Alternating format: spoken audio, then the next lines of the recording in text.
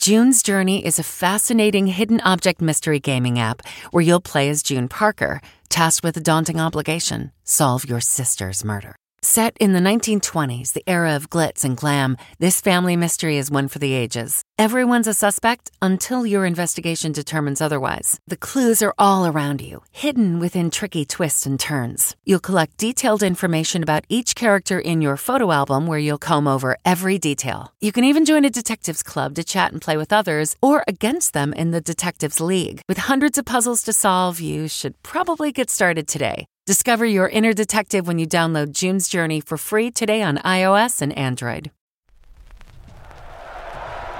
5, 4, 3, 2, 1. But who's counting, right? His name is Major. Oh, ladies and gentlemen, please welcome Major Garrett. From the nation's capital. Major, fantastic. It's The Takeout. This is a major achievement. With CBS News Chief Washington Correspondent Major Garrett, yes, CBS, yes, hi. Major Garrett. Major, that's nonsense, and you should know better. Is Major out of the doghouse? The answer is yes. Welcome to the very best part of my broadcast week. I'm Major Garrett, host and creator of this program known as The Takeout. However you find us, podcast platforms, great radio stations around this country. CBSN, thank you for joining us. Thank you for finding us. Thank you for sticking with the vibe of this program. I don't want to waste any time. I want to introduce our special guest, Bill Bratton. He has been police commissioner in Boston, New York, and Los Angeles. He is one of the deepest thinkers and the biggest, most successful reformers in what was, in the 90s, a reform era in American policing. When people think about the topic of law, justice, police reform, Bill Bratton is always a part of that conversation. Bill, it's great to have you with us. Thanks for joining us. Great to be with you, Major. Bill has also written a new book. He's written several books, but the book has just come out. It's called The Profession, a memoir of community, race, and the arc of policing in America. I'm about 2/3 of the way through it. If you want to know a lot of the sometimes grittier, sometimes behind-the-scenes details about Boston, LA, New York in the 70s, 80s, and 90s, it's a great read. But I want to talk to you right now, Bill, about topical things in the moment.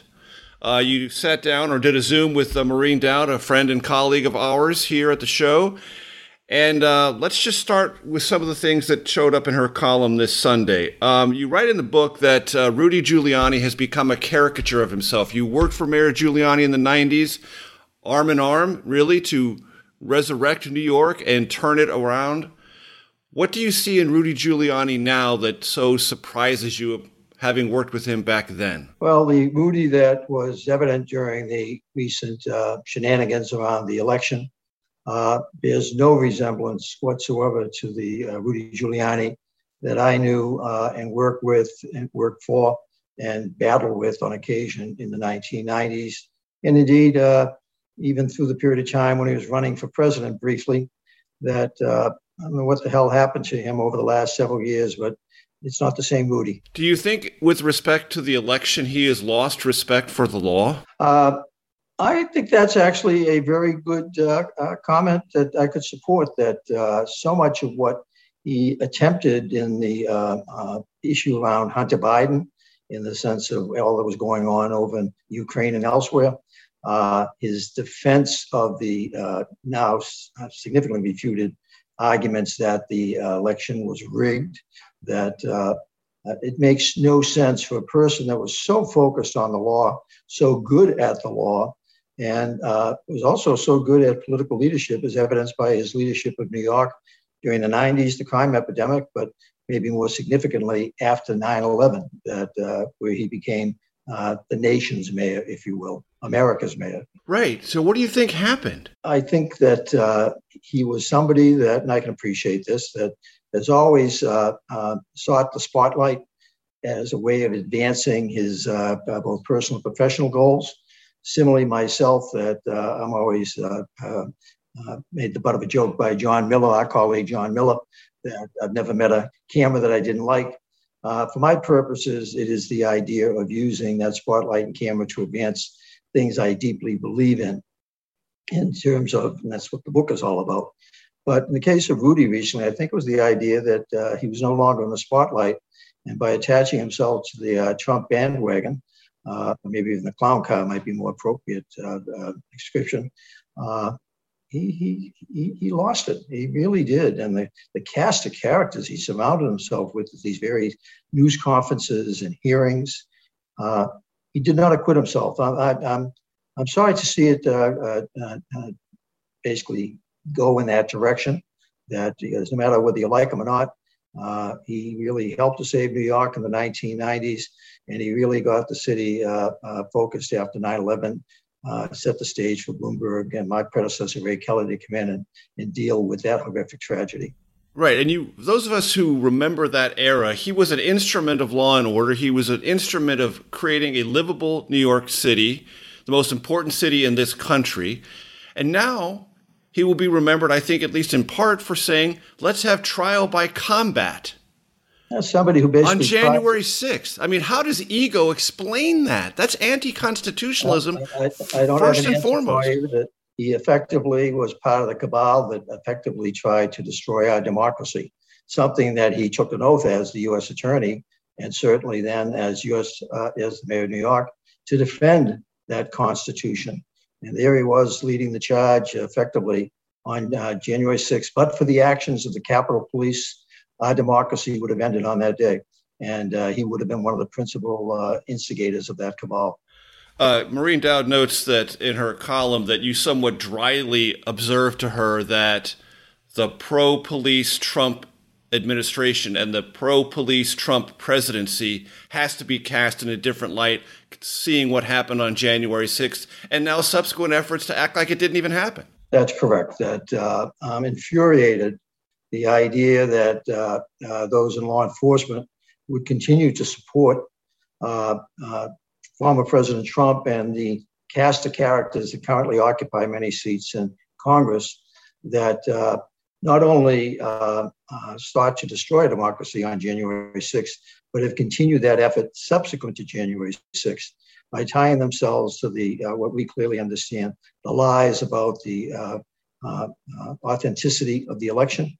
And the idea of wanting to destroy our democracy to defend an individual, one man, just amazes me. And it disgusts me and saddens me at the same time.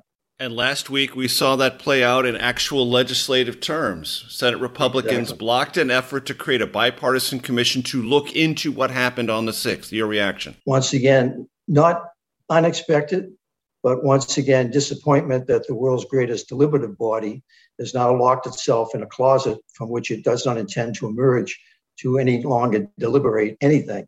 That the idea that you would not want to understand what were the events leading up to probably the most significant event in the modern history of our country and understand how did this come to be. The idea of the political cowardice, stick your head in the sand. As somebody who loves this country, who for 50 years, I think, has advocated for the democracy we're privileged to share, I just don't get it. I just don't get this blind loyalty to, in this case, Mr. Trump, who really sought to, for his own personal purposes, destroy the democracy they're all sworn to uphold. And a couple themes are still emerging, Bill Bratton. One that, hey, this wasn't such a big deal. If you didn't know it was January 6th, you would think these people were tourists. That's almost a complete verbatim quote from one Republican member of the House of Representatives. No, Bill, I was in the Capitol for 15 years as a working reporter. I know what tourists look like. Those were not tourists. I've seen that film clip a number of times. Every time I feel like giving them a dope slap, that the stupidity, the callousness of it.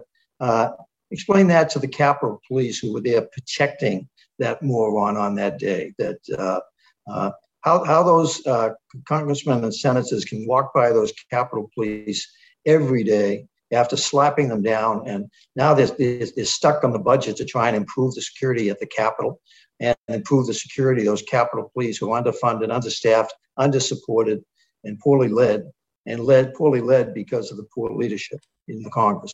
What does it tell you, Bill, about the state of our country where now the United States Capitol is regarded in ways it never has been before as a legitimate target for domestic extremists or terrorists? It's frightening. It's the idea that the events of January 6th exposed this underbelly that had been there for a while. And one of the good things coming out of January 6th, it really exposed it. it really brought to the national consciousness this idea that there are these elements in our society, as evidenced by the thousands that stormed the Capitol, who, for a variety of reasons, want to effectively take down this democracy and replace it with something else. It's very scary. We came very close on that day. Good news is we have been forewarned. Good news is that reasonable people in government, and still the majority are reasonable, who want to save our democracy, are still going to fight to preserve it. That is the voice of Bill Bratton, our special guest. I'm Major Garrett. Stay tuned for segment 2 of The Takeout in just 1 second.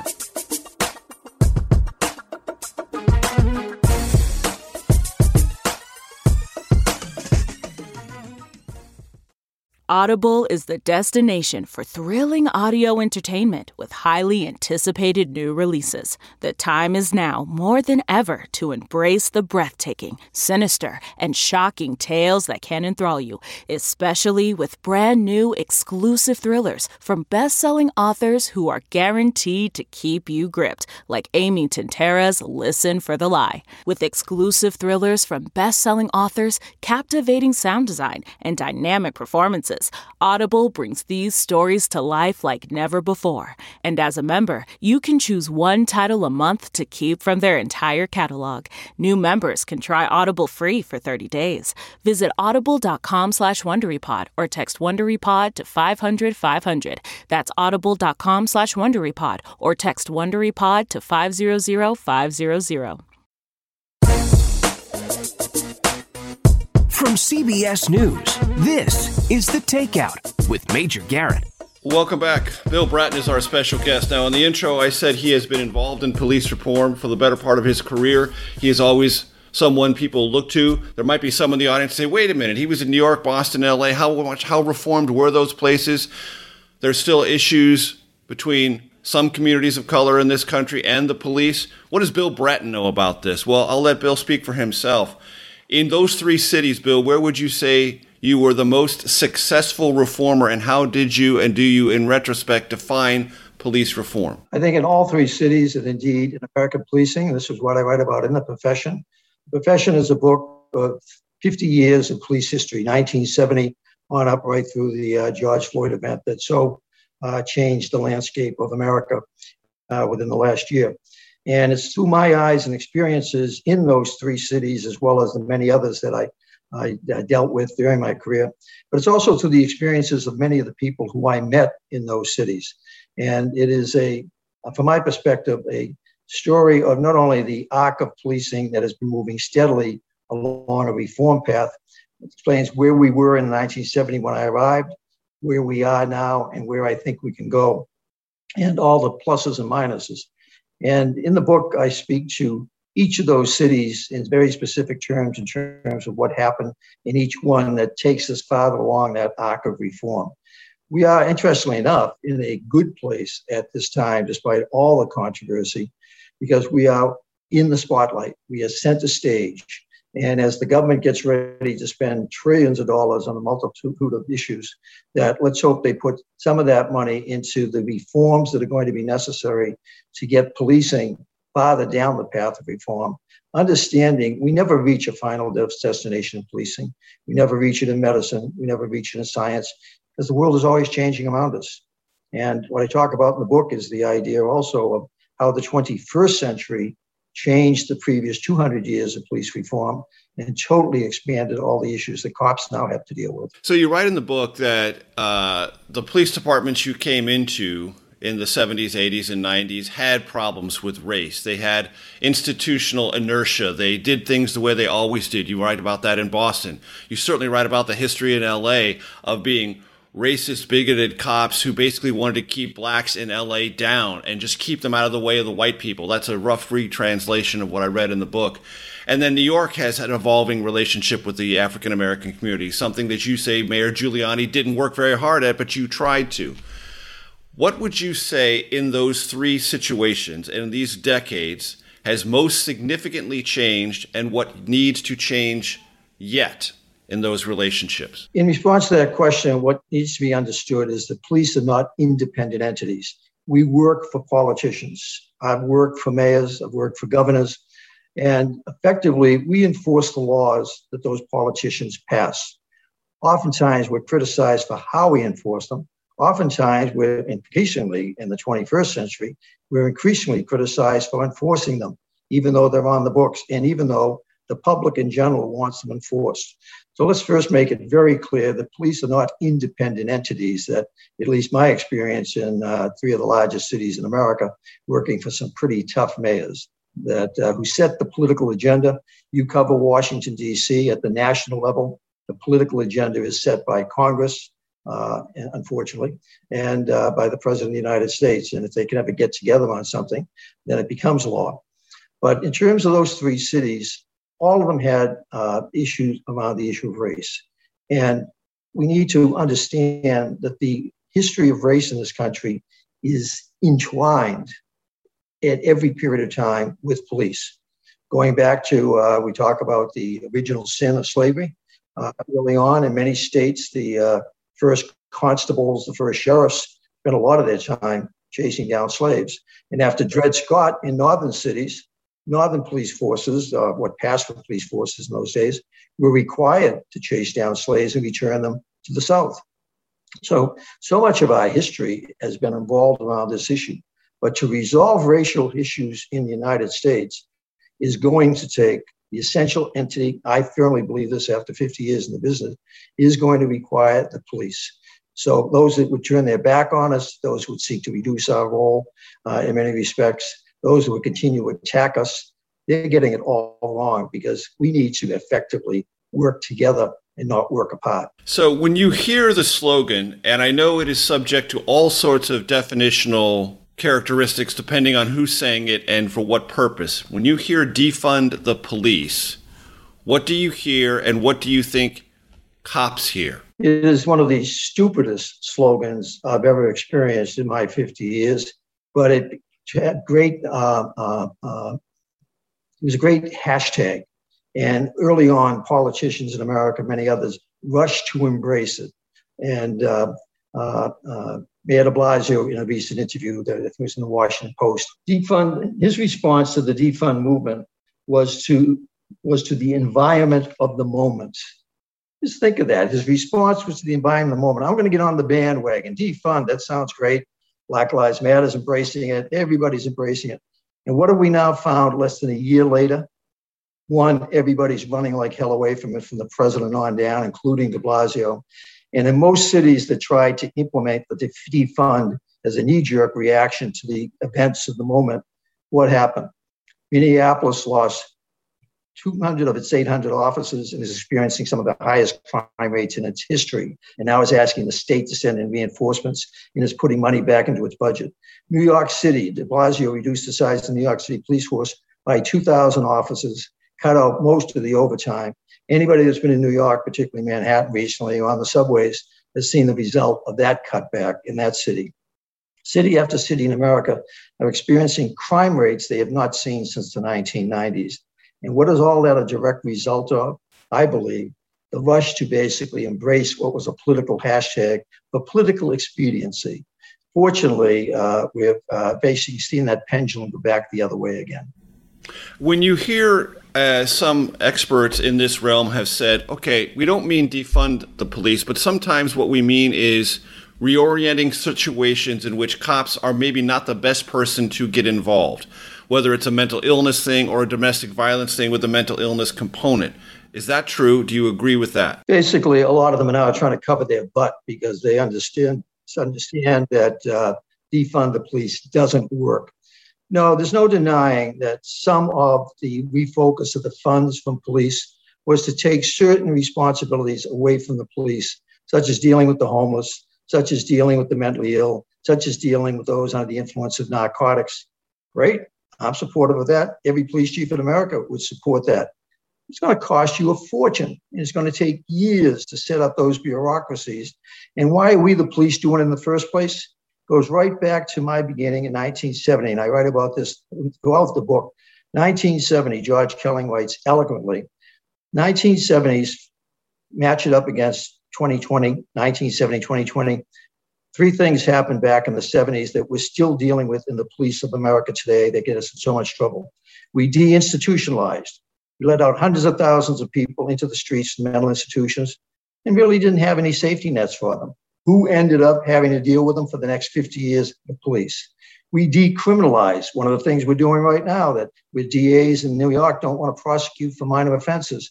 So as those people, the homeless, the emotionally disturbed, began to expand their activities on the street, back then we had tools to work with in terms of trying to deal with them. But in any event, we still decriminalized a lot of the laws we had back then were taken away. Now in 2020, we're taking even more of the tools away from the police. The third issue was we depoliced. New York City laid off 5,000 police officers in the midst of all of this chaos and spent the next 20 years trying to recover from it. It wasn't until the 1990s. What are we doing right now with defund the police? We're depolicing. New York City's down several thousand officers. Minneapolis down 25% of its force. Los Angeles basically wanted to reduce their force by almost 1,000. Now they're hiring back 250. So isn't it amazing, Yogi Berra, deja vu all over again? I've been around long enough that the 50 years that most people don't understand, we're repeating the 1970s all over again. That's the voice of Bill Bratton. When we come back for segment 3, I want to talk to you a little bit about interesting unintended consequences of 911 and something called broken windows theory with Bill Bratton. Major Garrett, this is The Takeout. Stay tuned for segment 3 in just a second.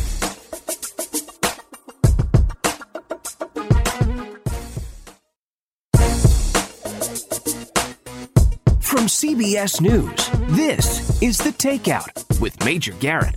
Bill Bratton is our special guest. He has been commissioner of the Boston Police Department, Los Angeles Police Department, and New York Police Department, not once but twice. So he writes in his book, The Profession, something I didn't understand. And I was a police reporter, Bill, for 4 solid years. Did a little bit of it in Houston, the third newspaper city I worked in, Amarillo, Las Vegas, Houston, before I got to Washington. Took a crack at covering national politics. And I believe that fundamental experience of being a police reporter is one of the best things that can train you to be a good reporter in any direction. That's just my own personal opinion. But you write about 911 in the system, and most, I think, in my audience would say that's an unheralded success. 911, that made so much sense and improved our ability to feel safe and have emergencies dealt with rapidly and singularly. But there were some unintended consequences. Tell my audience what those were. There were many unintended consequences. The concept of it was to speed up and improve the documentation of calls coming in from citizens, what calls were coming in. The era of computers is coming online, that we were able to track all this data, analyze it, make use of it. I spent my early career as a sergeant designing those types of systems for the Boston Police Department. But the unintended consequence, and there are consequences, one, the volume of calls that were coming in as America was disintegrating in the 70s. The budget crises, the 3Ds I just talked about, depolicing, deinstitutionalization, decriminalization, the creation of the homeless problem that we now experience 50 years later. You look before 1970, you didn't see the term homeless in the way we understand it today. But 911 created this phenomenal workload for police that overwhelmed us. We just did not have enough resources as we were depolicing, reducing size police, because the rest of government was not responding to these calls for service. And so what did you do? If you had a dime or if you had a phone at home, you called us. And over time, we basically, Los Angeles in 1980 was not responding to 1 million 911 calls a year. Just didn't have the cops, the resources. The other unintended effect of it was it distanced the police from the community. When I began my career in 1970, I started as a walking cop. Within about 6 months to a year, as 911 was starting to come into being in the Boston Police, we all got put into police cars. Why? So we could respond more rapidly to these calls all over the district. And the idea was we were measured by how quickly we responded and how quickly we got back into the car and got back to take the next call. So we lost touch with our communities, with the business people, with the people that we used to see when we walked the beat. And when air conditioning came along, thank God, in 1978, we would roll up the windows. And then we didn't have to basically talk to anybody. So we lost touch with the public, and the public was increasingly dissatisfied with the service because they would call, take us forever to get there. And when we came, the push from management was get in and get out. So it's still the problem with 911, or 911 as we call it, 911. And I read in the book that there was even terminology that was, in your words, ass backwards. If you were dealing with a call, you were out of service. If you were not dealing with a call, you were in service. Right. So the idea when you're there meeting with the public face to face after you walked up those 3-flight tenement and you were there, you had a sergeant calling you to get back in service. You were delivering a service, but again, we had it in the early days ass backwards. But that language creates incentives, which creates different behavior, which takes you out of the community. That's correct. And then we accelerated that process when also the social conditions in the streets started to disintegrate. Something else had happened in the 70s, coming out of the Kerner report, the President's Commission on Crime, that police were basically told, you cannot do anything about crime. Crime is caused by racism, poverty, the economy. I came to understand very early on in my career as a young sergeant, no, crime is caused by people. The other things may influence it, but it's caused by people. Bad people in some instances, and there are a lot of them. Good people who, in a moment of emotion, create a crime or create a disturbance. And so effectively, what we were doing in the 80s was we were no longer paying attention to the quality of life because we have complaints, the prostitute, the con, the gang drinking, the graffiti, the abandoned cars. We were focusing our attention on serious crime. The society was going to take care of all those so-called causes of crime. And boy, they did a hell of a job, didn't they, in the 80s, when by 1990, we had the worst crime year in the history of America, coupled with cities that looked like third world countries because the quality of life had deteriorated so much. And that goes to the social science theory of broken windows, which asserts, and I know you know it infinitely better than I do, that these smaller issues, whether it's prostitution, whether it's an abandoned car, whether it's an actual broken window or graffiti, are not victimless. They impose a sense, if not menace, of unease among the community, and they also create a subtextual atmosphere of lawlessness that feeds on itself and gets worse. Is that a general fair description? I couldn't have said it better myself. Actually, you're echoing the words of George Kelly and James Wilson, both great friends, now both deceased. When I first read Broken Windows, Atlantic Monthly column in 1982, I had been living it in Boston. I had been practicing it. I'm probably one of the chief practitioners and most well-known for practicing broken windows because it works. Because what people see every day in their lives, in their neighborhood, impacts them in many respects more than what they might read about in the paper and never experience in their lives, the murder, the rape. But they see the neighborhood deteriorating around them. And what do? They call 311, they call 911. And in New York City, in some of the poorest neighborhoods, where do most of our calls come from? Those poorest neighborhoods, in the highest crime neighborhoods. And what are they calling about? The out of control barbecue, the gang in the corner, the dope dealer. And for years in the 70s and 80s, we neglected it. And as a result, the broken windows, the quality of life was killing us, literally killing our cities. And unfortunately, there were those in the last several years around this whole issue of race that have tried to inject race into it, that the police are effectively injecting themselves into minority neighborhoods, black neighborhoods. And imposing bougie white standards on mixed race neighborhoods. But who's calling us? You don't have bougie whites living in those neighborhoods. It is the people in those neighborhoods. And we have the documentation to show it. And you're actually now starting to see, once again, some of the politicians starting to, we might have been barking up the wrong tree on this issue. Broken windows works. It's an essential component of community policing that everybody needs to embrace. And Bill, how direct is a line drawn between broken windows and stop and frisk? They are two totally separate issues. Broken windows is the public calling us, 911 calls, etc., community meetings.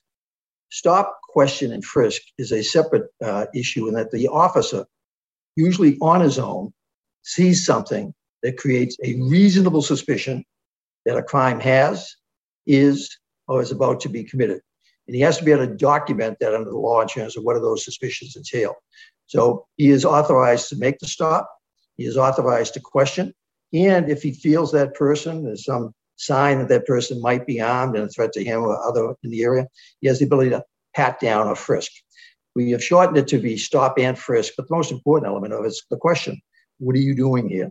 So there are two separate issues that have been co-joined in an effort to effectively make the argument, because stop, question, and frisk has been applied most significantly in minority neighborhoods where the crime is and where most of those suspicious activities may occur, with also quality of life enforcement.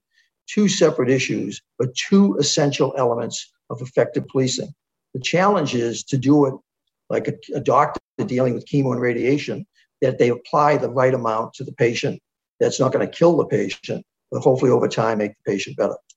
You have said that it was misused during the Bloomberg era, that the city was getting progressively meaning importantly safer, and yet stop, question, and frisk was increasing in number. Commissioner Kelly did a phenomenal job after the 9/11 attack, keeping the city safe against terrorism. And for all of their time in office, with maybe exception 1 year, they kept the crime rate going down. But something that I disagreed with them about, Ray Kelly, my predecessor, was the amount of emphasis on stop, question, and frisk. I believe that Commissioner Kelly really felt, based on some of the reports I saw, that it was an essential element of keeping the crime rate going down. But it's like we're two different doctors looking at the same patient. I'm looking at the patient saying, he's a lot better. With crime down 60 and 70%, the quality of life in the city certainly having improved. New York became Disneyland. That why do you need to have so many stops where so few of the stops, 10%, are coming up with any evidence of a crime? And even Ray and Bloomberg, starting in 2010, when it hit 700,000 reported incidents, and probably many more that were not reported, began to cut it back.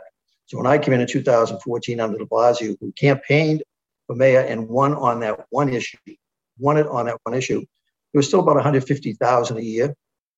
3 years later, when I left as commissioner in 2016, crime had continued to go down to record lows, but stops were down around 10 or 12,000 a year. So I think my diagnosis was the better diagnosis. More with Bill Bratton, our special guest on The Takeout. We stay tuned for segment 4 in just 1 second. Support for this show comes from Atlassian. Atlassian software like Jira, Confluence, and Loom help power the collaboration needed for teams to accomplish what would otherwise be impossible alone. Because individually we're great, but together we're so much better. That's why millions of teams around the world, including 75% of the Fortune 500, trust Atlassian software for everything from space exploration and green energy to delivering pizzas and podcasts. Whether you're a team of 2, 200, or 2 million, Atlassian software is built to help keep you connected and moving together as one.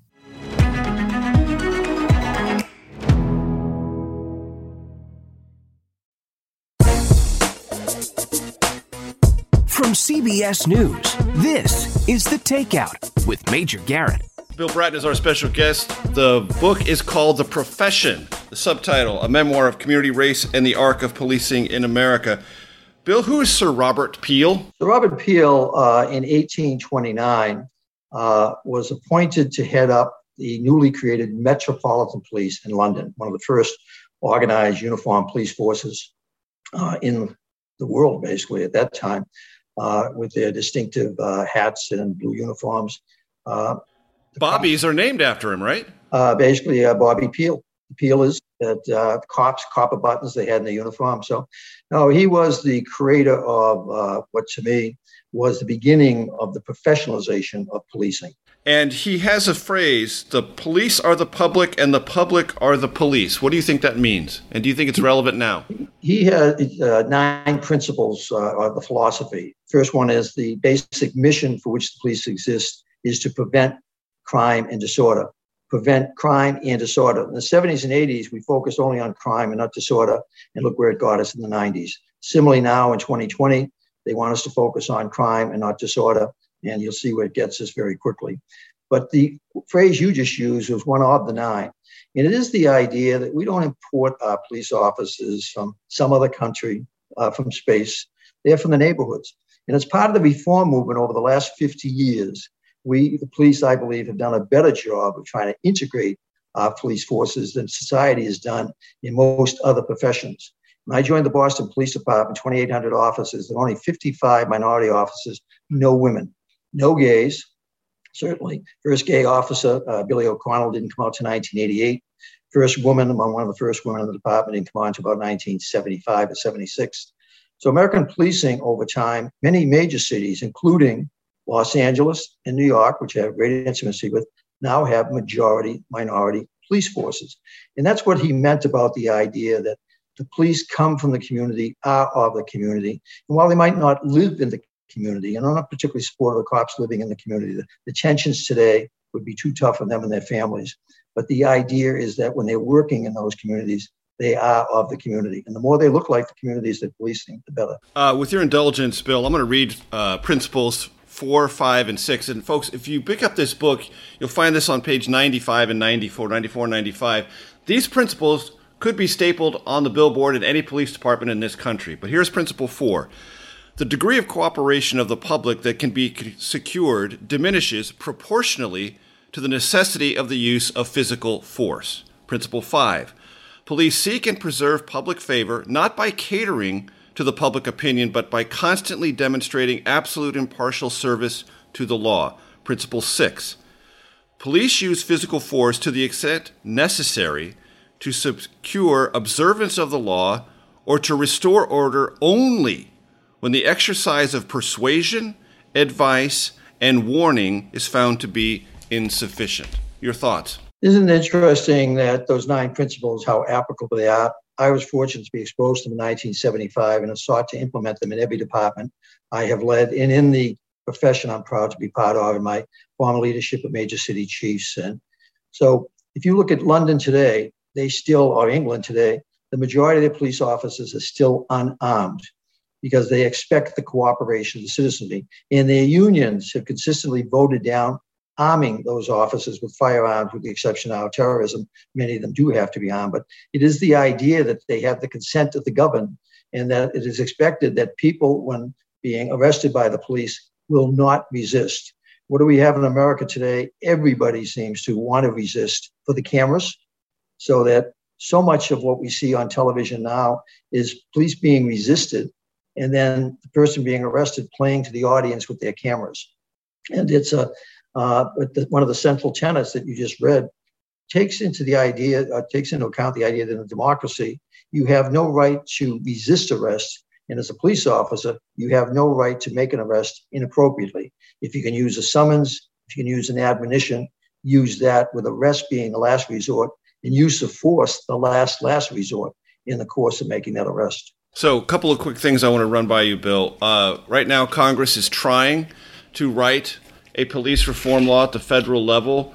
What should be in it from your perspective, and what should not be in it? Well, it'll be interesting to see what they finally come out with. But good news is, unlike so much of what happened here in New York State and many other states around the country, where the legislature didn't involve the judiciary, the district attorneys, and the police, Congress, and based on my conversations with the leadership of the major police organizations, is involving police chiefs to help them understand what a police feel, what a police management feel, and involving the unions in these discussions. So I'm hopeful that out of this comes actually reform that can, in fact, be implemented and be funded. And the reform I'm looking for is basically focused on the idea of regaining trust. But to regain that trust between the public, and that's what Sir Robert Peel talks about, we need to basically have accountability. We need to have transparency. We need to have phenomenal, better training than we have now. You can't expect a kid 6 months in the academy to come out and deal with the 21st century issues that they have to face, but that's what we expect. I was on the streets of Boston after 6 to 8 weeks in 1970. Thank God I had some experiences and people that got me through it. But I'm hoping that money is going to be focused on training, and accountability. If not, 50 years from now, our successors are going to be talking about the same issues. Bill, I want to get your 50 years from now, 5 years from now. Right. I want to get your feelings on something that I think affects you personally. There's been a decision in New York to not have New York police officers near Pride Day or Pride-related events. Obviously, the history of Stonewall is painful for that community. It's a painful chapter in New York policing. But you mentioned officers coming out. You've been at these marches. Does this hurt you personally? It does. I actually am the recipient of the Stonewall Award from the group that basically was involved in the original Stonewall event. I was the department in Boston back in 1976, the first liaison, I think one of the first liaisons in the country, to the gay community. So I've been dealing with their issues as those issues began to expand in terms of gays and then transsexuals and all the many new issues that we have, transgender, that as that world has exploded. And police have attempted to work with them. So this idea of they're turning their backs on the police is crazy, absolutely crazy. And it's a slap in the face to those cops who have come out, who are openly gay and have found that by being openly gay in their numbers, that they don't have to hide in the closet any longer. I was a sector car partner with the first openly gay officer, Billy O'Connell, who came out in 1988 in Boston. my family. I have gay members in my family who were some of the first to be married under the Massachusetts legislation. So what's going on in the gay community at the moment, particularly in New York, but unfortunately it's spreading, is that they're battling among themselves for supremacy over different ideas, if I understand correctly, based on some of the reporting in the New York Times and elsewhere, in terms of the battle for the soul of the gay world. But to turn your back on the police, who are you going to go to solve all these crimes of discrimination that they're concerned with? They're not going to solve them on their own. They're going to have to work with the police. And believe me, we work very hard to deal with these issues. Not to say that there's some cops, unfortunately, that basically have bias issues, have the issues we have around race. That's the reality. But thankfully, there are fewer and fewer over the course of the years. That is the voice of Bill Bratton. He's our special guest. The book, The Profession. For our radio audience, we have to say farewell.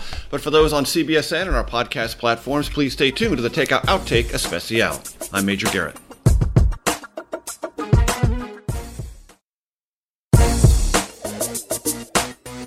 From CBS News, this is The Takeout with Major Garrett. Welcome to your Takeout Outtake Especial. Bill Bratton is our special guest. He has been police commissioner in Boston, Los Angeles, and New York, not once but twice. So, Bill, I want to ask you this. Is a police commissioner a police officer or a political figure, or both? We have 18,000 police departments in America. I've headed up 6 of them, consulted for 100 of them. As police commissioner in New York, by law, and in Boston, you have to be a civilian. The majority of commissioners, however, have formerly been police officers, as in my case, which I think is absolutely critical. Starting at the bottom, like a doctor who has to start in medical school, you start as a cop and work your way up. There's almost no chief in America who has not started as a cop at the bottom. And I think that's critically important because we don't have like the military, a school like West Point to train leaders. They are trained as they come up through the ranks. So as commissioner as a civilian in Los Angeles, I was a police chief. I was the highest uniformed officer reporting to a board of civilian commissioners, 5 commissioners, and I had a dotted line relationship to the mayor. So I had an inspector general that I had to report to and a federal monitor. I had a lot of bosses in Los Angeles, and you have sheriffs, most of whom are elected.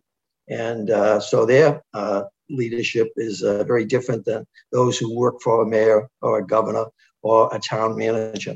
America, and it's one of our strengths, but it's also one of our dramatic weaknesses, trying to get national policy for 18,000 police departments. Talk about herding cats. The ability to try and corral that group is extraordinarily difficult.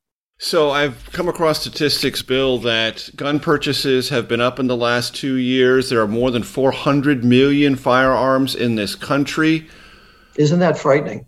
Well, I want to ask you what you think about that number, the trend lines, and to what degree does that moderately or manifestly complicate the lives of the beat cop? It's going to be even more complicated if the Supreme Court, as expected, comes down with the ruling in October that anybody can carry a gun anywhere in the United States, that basically laws governing their use, like the strong laws we used to have in New York before the district attorneys started messing around with them, that can you imagine an officer always worried that everybody he approaches may have a firearm on them, or people as they engage in interaction that, they have access to a gun?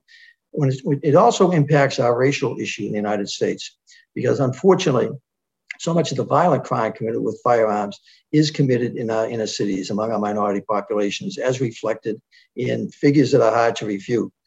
Murder victims, murder perpetrators, shooting victims, shooting perpetrators, significantly out of proportion in the numbers of the overall population, which has resulted in what has been described in the current terminology as the mass incarceration of minorities. Some of that is reflective of the high levels of violence in those communities, but it's also the idea that it's one of the reasons why we have more people in prison than any other society in the world. None of the other Western democracies have access to the firearms. The Brits did away with all of theirs years ago. New Zealand did away with all of theirs. And why do they have so few crimes compared to us and so few people in prison?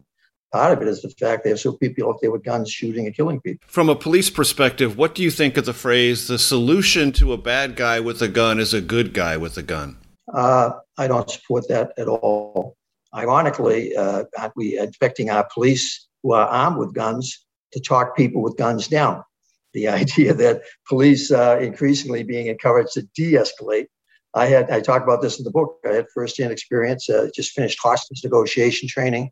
There was a bio over the weekend of Harvey Schlossberg, who created in New York, came to Boston to train us. 2 weeks after I was trained on it, I found myself facing a bank robber holding a hostage with a gun to her head and me holding a gun pointed at him. And effectively, I was a good guy with a gun. He was a bad guy with a gun. Couldn't shoot him. He could shoot me. So I tried to de-escalate by lowering my gun.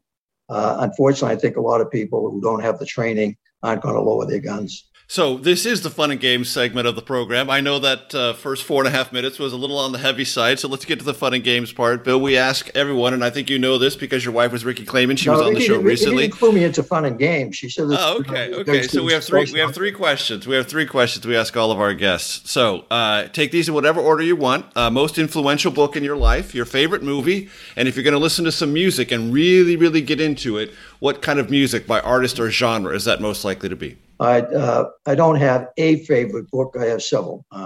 One that influenced my desire to become police commissioner in New York was the book The Commissioner by Richard Daughtry, written in the 50s, became the movie Madigan, which was also one of my all-time favorite movies, and I think one of the best movies ever done about policing. I lived that book when I became police commissioner in New York. There's another one, Common Ground by Peter Lucas, The Experiences of Boston during the race issues of desegregation of housing and school in the 70s. He captured that city and the need to find common ground that we can all, that's the need we have now in 2020. Going into Los Angeles, the book was Official Negligence by Lou Cannon, the history of the LAPD at war with its Black community. That was my tutorial. The third one in New York was Fred Siegel, The Future Once Happened Here, talking about the failed Lindsay administration in the 70s. We're reliving that once again. The future is happening right now. Favorite, was it movie? Was that the second one? First, the favorite one would have to be, and I'm a movie buff. I love the movies. I've got a collection of about 800 DVDs.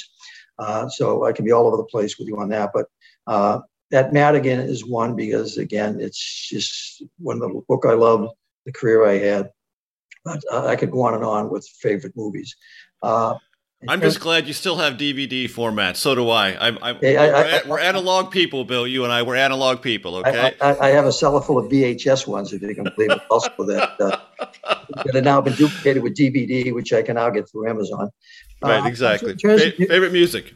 In terms of music, as I talk about in the book, I lost a lot of my hearing in Vietnam during the Tet Offensive. And fortunately, they measured my hearing going in and they measured my hearing going out and found it had deteriorated. Thankfully, it was enough to still get me on the police.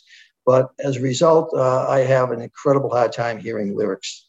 I can hear music, but I miss lyrics unless I'm sitting like you wearing headphones, and I have to wear headphones to actually watch TV along with closed captioning. So I miss the joy of what so many of you experience. I'm a big fan of 50s, 60s. I'm all over the place in music. I'm not a big fan of jazz. Opera, I've come to appreciate certain aspects of it. Although the area from Marbleheim, I was so disappointed when I was at the Met and they had the English translation. And I thought this was this great love song of all time. And they're fighting over the bill. That sometimes it's good not to understand the lyrics. Precisely. But again, that sounds much better than it translates, doesn't it? No, it's wonderful. But actually, the first gift for Christmas from Rudy Giuliani was basically the CD collection for that opera. He loved opera. Yes, an opera buff to be sure. Now, many, many other things, not very many of them laudable. Bill Bratton has been our special guest. It's been a pleasure to talk to you, Bill. Thanks very much again. The book, The Profession, a memoir of community race and the arc of policing in America. This has been The Takeout, folks. We'll see you next week. The Takeout is produced by Arden Farhi, Jamie Benson, Sarah Cook, Ellie Watson, Zoe Poindexter, and Jake Rosen. CBSN production by Eric Susanen, Grace Seegers, and Daniel Peebles. Follow us on Facebook, Twitter, and Instagram at Takeout Podcast. That's at Takeout Podcast. And for more, go to takeoutpodcast.com. The Takeout is a production of CBS Audio.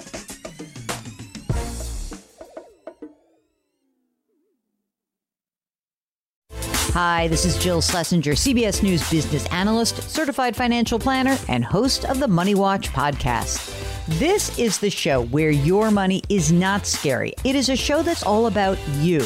It's your questions that make it possible for me to provide unconventional and entertaining insights on your money, and maybe more importantly, on your life.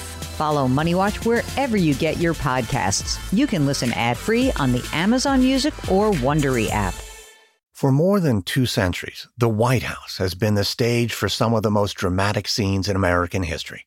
Inspired by the hit podcast American History Tellers, Wondery and William Morrow present the new book, The Hidden History of the White House. Each chapter will bring you inside the fierce power struggles, the world-altering decisions, and shocking scandals that have shaped our nation. You'll be there when the very foundations of the White House are laid in 1792, and you'll watch as the British burn it down in 1814. Then you'll hear the intimate conversations between FDR and Winston Churchill as they make plans to defeat Nazi forces in 1941.